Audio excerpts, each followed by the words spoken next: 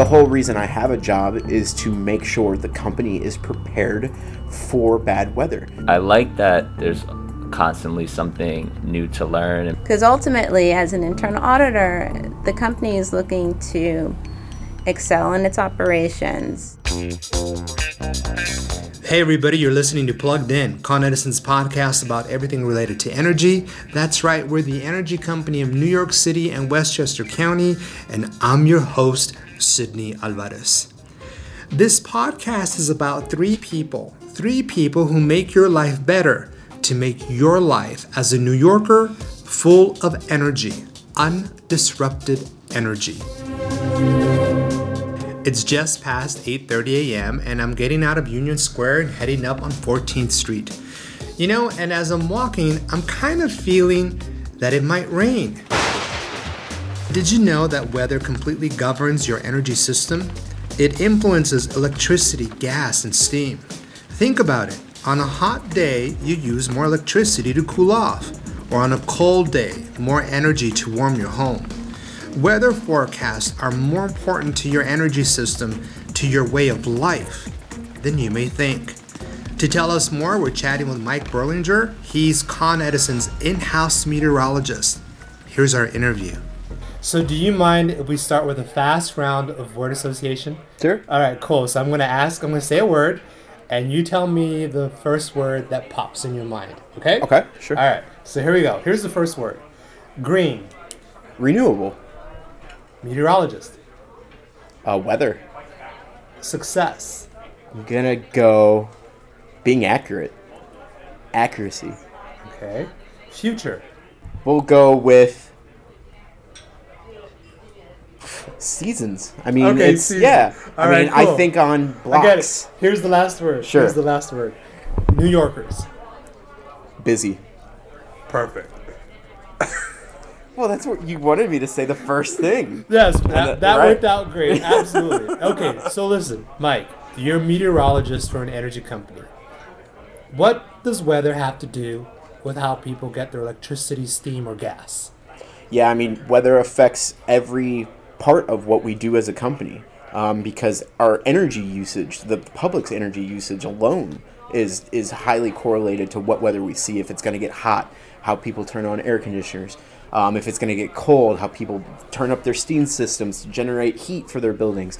So there's a huge correlation to what goes on a daily basis weather-wise and how we operate as a company, because it's our job to be prepared for all of that. And we have so much of our infrastructure outdoors that it's all affected by weather of all sorts. The weather that we see here, how it affects our infrastructure, how we then approach it as a staffing problem internally, it's all different no matter where you're at. And so that's where we play a huge role, is what we're going to see, when we're going to see it, and then to prepare the company for those things.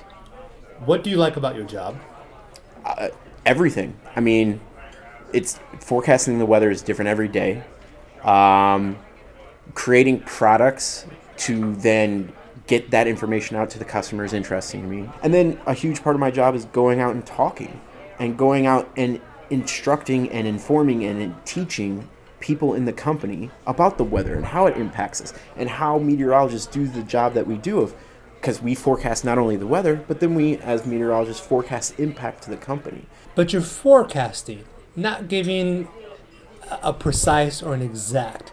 So math and physics is what's used to drive weather models, but it's not 100% certain. Something can go wrong. The whole reason I have a job is to make sure the company is prepared for bad weather, to make sure we minimize any customer impacts, any power outages, as much as we possibly can before the weather hits. That's my job, is to make sure the company is prepared for that before it happens. And so that's a big task, and it can play a huge role, both if we get it right or we get it wrong, in how we handle it and how we move forward. Here's my last question for you. What worries you most when it comes to weather? It would be the thing that would bring us the most impact, and that would be a tropical system by far.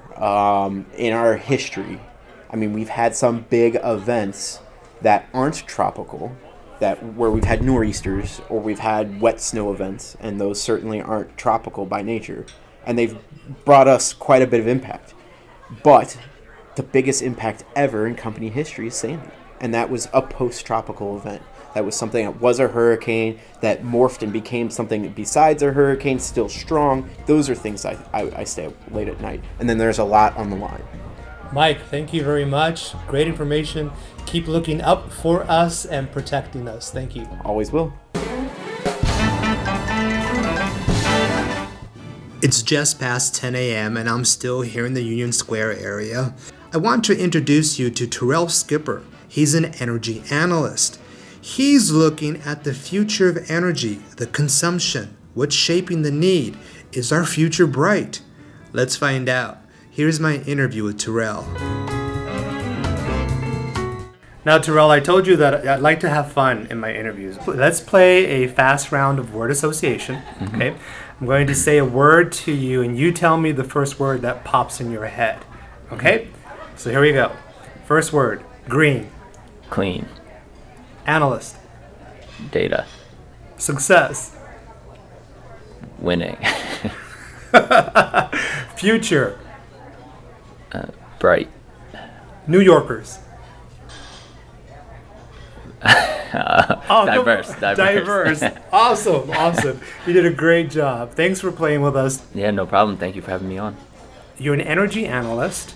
Explain to us what exactly this means. I think it can mean a lot of things. For me, as an analyst with strategic planning, I'm focused on two different long-term studies. One of them being cost-effective electrification in New York State. So basically, how do we see our customers using energy between now and 2050, and how that may change and affect our day-to-day operations and the investments that we make. And also how these changes can help us reduce carbon emissions and achieve our state and city goals. So what is it about your job that you like? I like that there's constantly something new to learn, and people are still kind of figuring out how to achieve this new future with reduced carbon and clean energy. So you have people coming together from different, sides of the energy industry, trying to find a common a solution to this problem. Now, you told me earlier in our earlier conversations, you mentioned to me that you're 24 years old. How would you like to see your work help dictate the energy behavior for a new generation of New Yorkers? I think a lot of the work that me and my team are working on now is really just projections of kind of where different ways we could see this shaping out.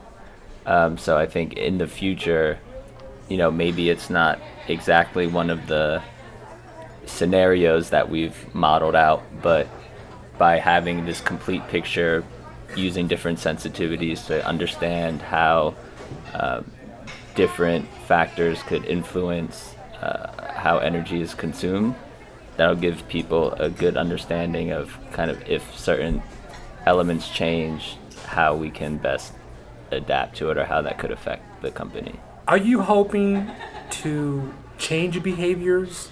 I think the main goal is educating people, especially like our regulators, our internal groups. We want to kind of get people on the same page about where electrification is headed, how different policies could impact that, and what role or how would the utility be best positioned to stay a successful company in this changing future. If you could say something to our customers, what would you say to them about your job that affects them?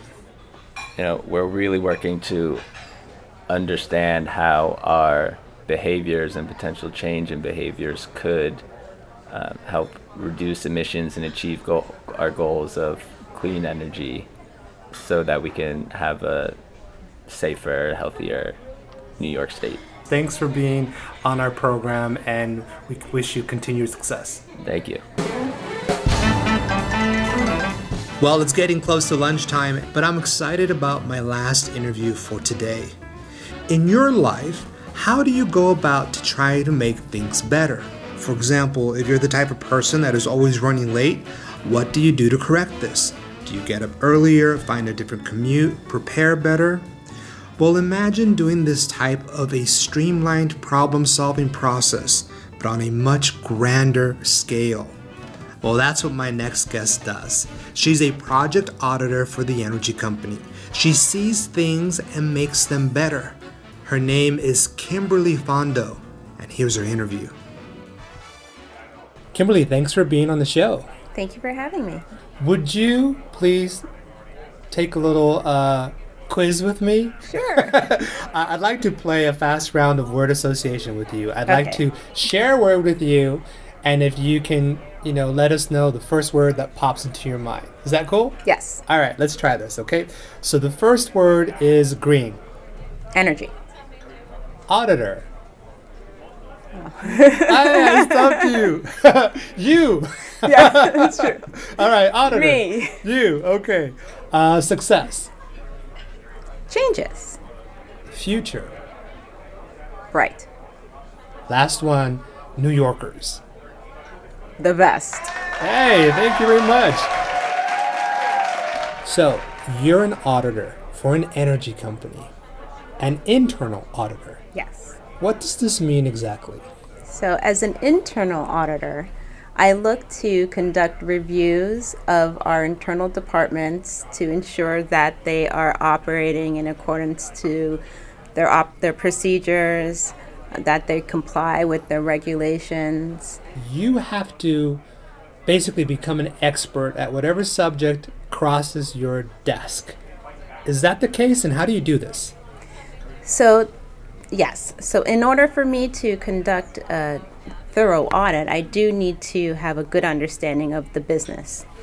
I do research, I speak to people from the business, I prepare myself as well as work with the business to ensure that throughout the process that my understanding of what I'm reviewing is accurate.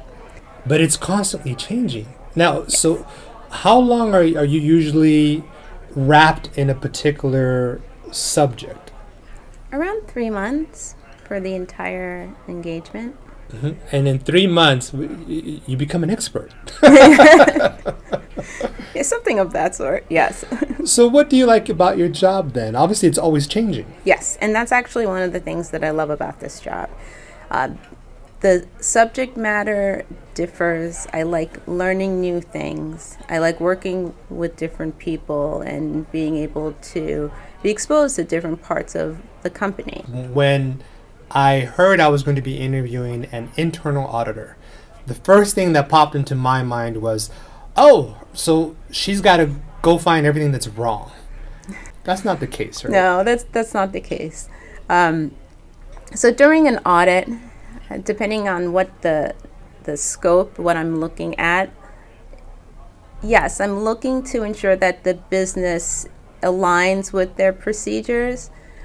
However, also through that process, I do make note of where they're performing well. So it's not just about reporting, let's say, areas that need improvement, but it's also acknowledging the positive and good work that is being done. Right, finding out what's working, right? Yes.